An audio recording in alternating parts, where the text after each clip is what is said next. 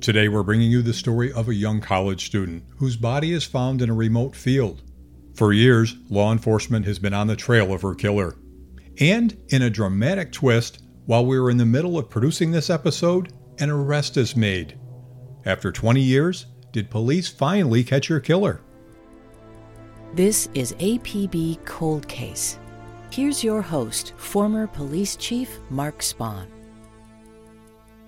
On the morning of Thursday, March 13, 2003, 20-year-old Megan McDonald wakes up in her new apartment located on Karen Road in the town of Wallkill, New York. She had recently moved out of her parents' house, which was a really big deal for her. Megan adores her close-knit family, but she's also excited to experience her independence as a young adult. So on that chilly morning, Megan gets ready for work and heads to her job as a waitress at the American Cafe in the Galleria Mall. Megan is fair-skinned with dark hair and a big, beautiful smile, and she's popular with both co-workers and customers alike. She's described by friends and family as having a bubbly personality, a beautiful person inside and out.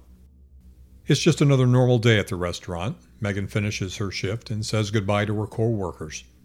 She's scheduled to work again the following day, but the next day, Megan never shows up.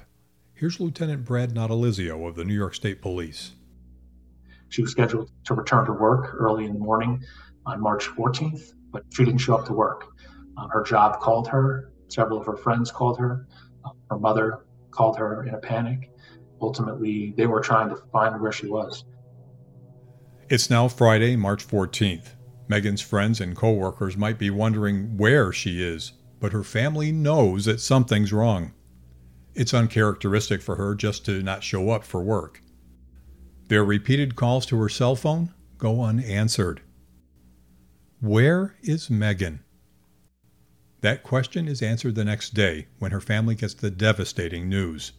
Megan's bludgeoned body has been found in a remote field less than 5 miles from her apartment. The community was in shock, and Megan's family was rocked to their core. How could this have happened? Who could have killed Megan, and why? It was incomprehensible. The family was still reeling from the death of Megan's father, retired NYPD Detective Dennis McDonald, the previous year from a sudden heart attack. And now their beloved Megan is gone. Police begin their investigation at the scene, and Megan's body is sent for autopsy. Investigators need to get to know who Megan was. Hopefully, that will lead them to a possible suspect. Again, here's Lieutenant Brad Natalizio.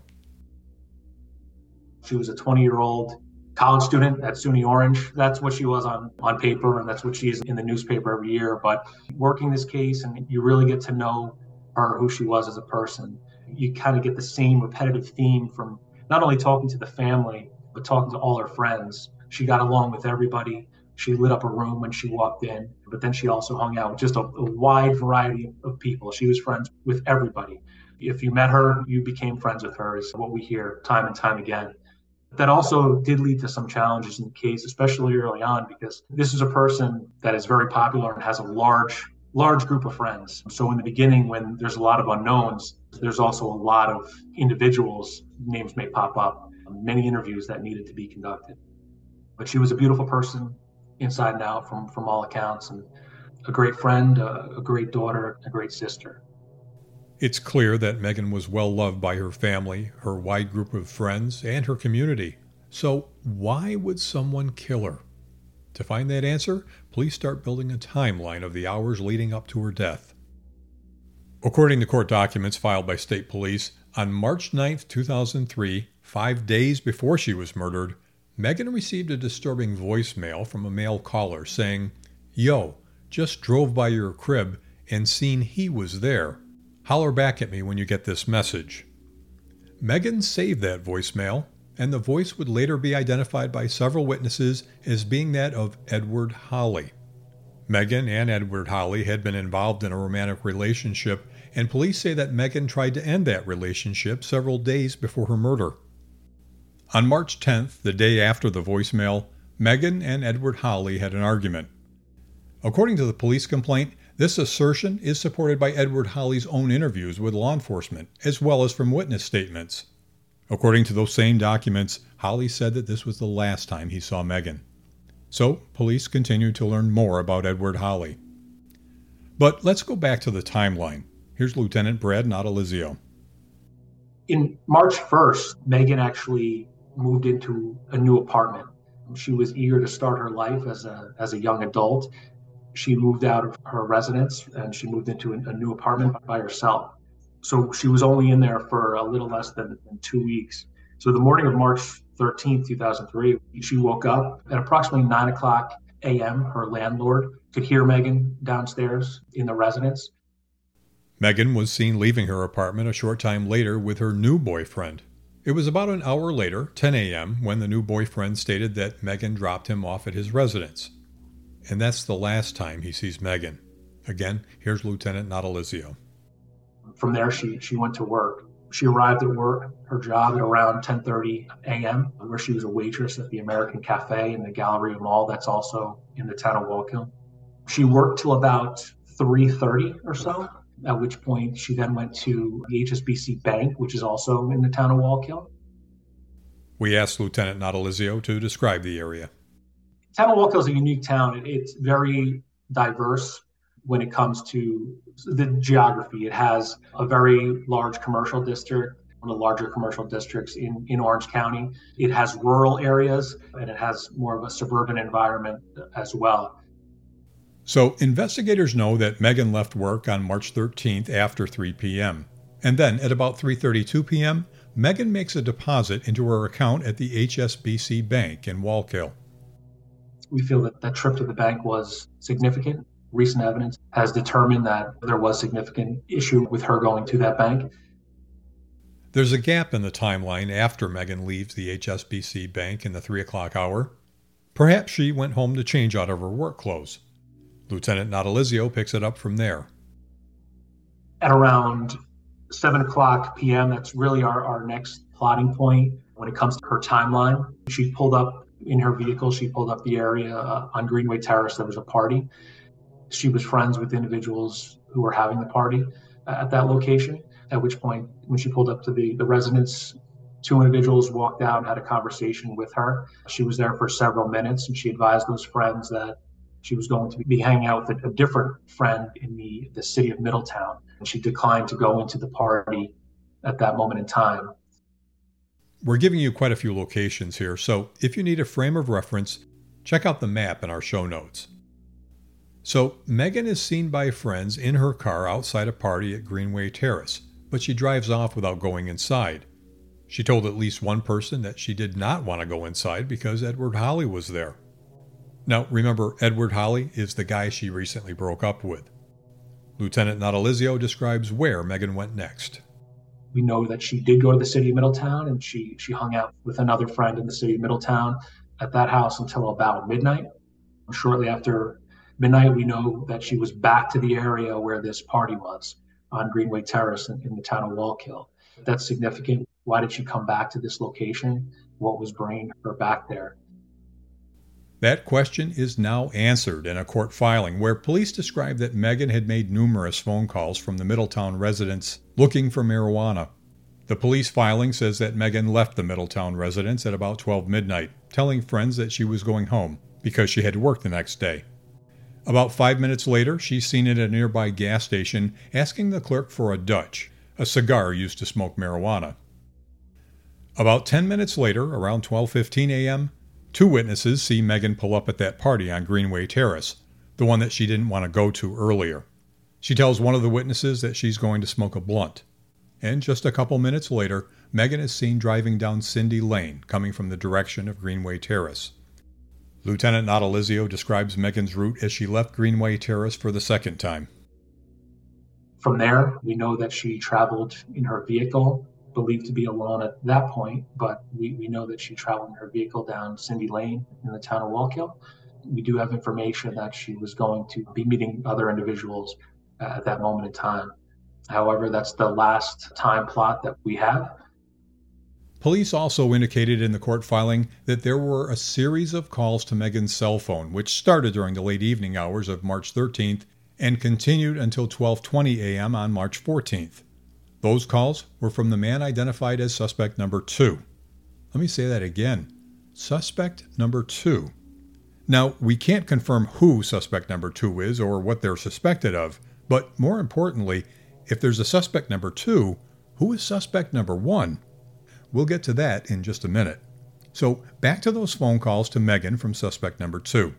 About 5 minutes after the last call, around 12:25 a.m., Megan pulls up at suspect number 2's residence on Cindy Lane.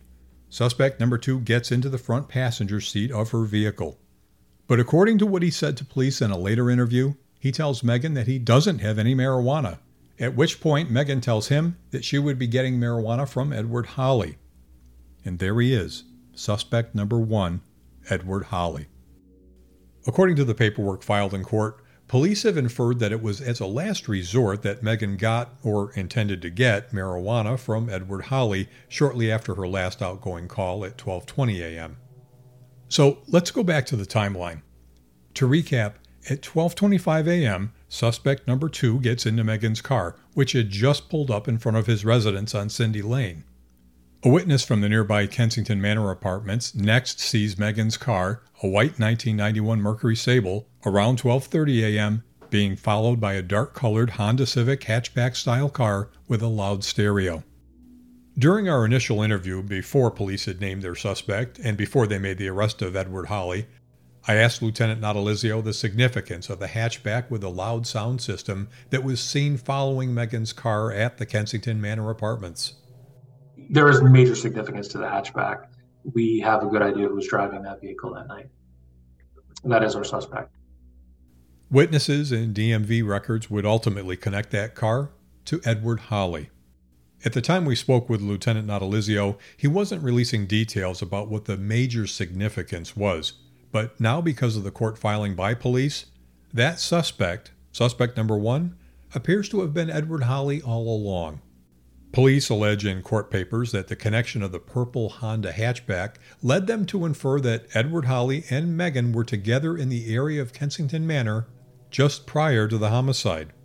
Police also say that cell phone records place the cell phones of Megan, Edward Holly, and suspect number 2 together at key locations on the night of Megan's murder. Once again, here's Lieutenant Natalizio talking about the timeline. It looks like they pulled into Kensington Manor. It's a big circle parking lot which leads back out to Fraser Road. They pulled in from Fraser. They circled the lot once again, and then that resident observed the vehicles a second time. The resident advised that what caught her attention was the loud sound system of the vehicle. It was so loud that it stood out at that moment, especially that time of night in that community, which didn't usually have many vehicles traveling around with very loud music. So Megan's car is last seen driving in the parking lot at the Kensington Manor apartments on March 14th in the early morning hours, around 12:30 a.m. Let's fast forward to later that morning. It's daylight. Now, we don't know the exact time of Megan's shift, but we do know that Megan doesn't show up for work. Throughout that day, her friends and family call her cell phone. They're desperately trying to reach her, but they can't find her.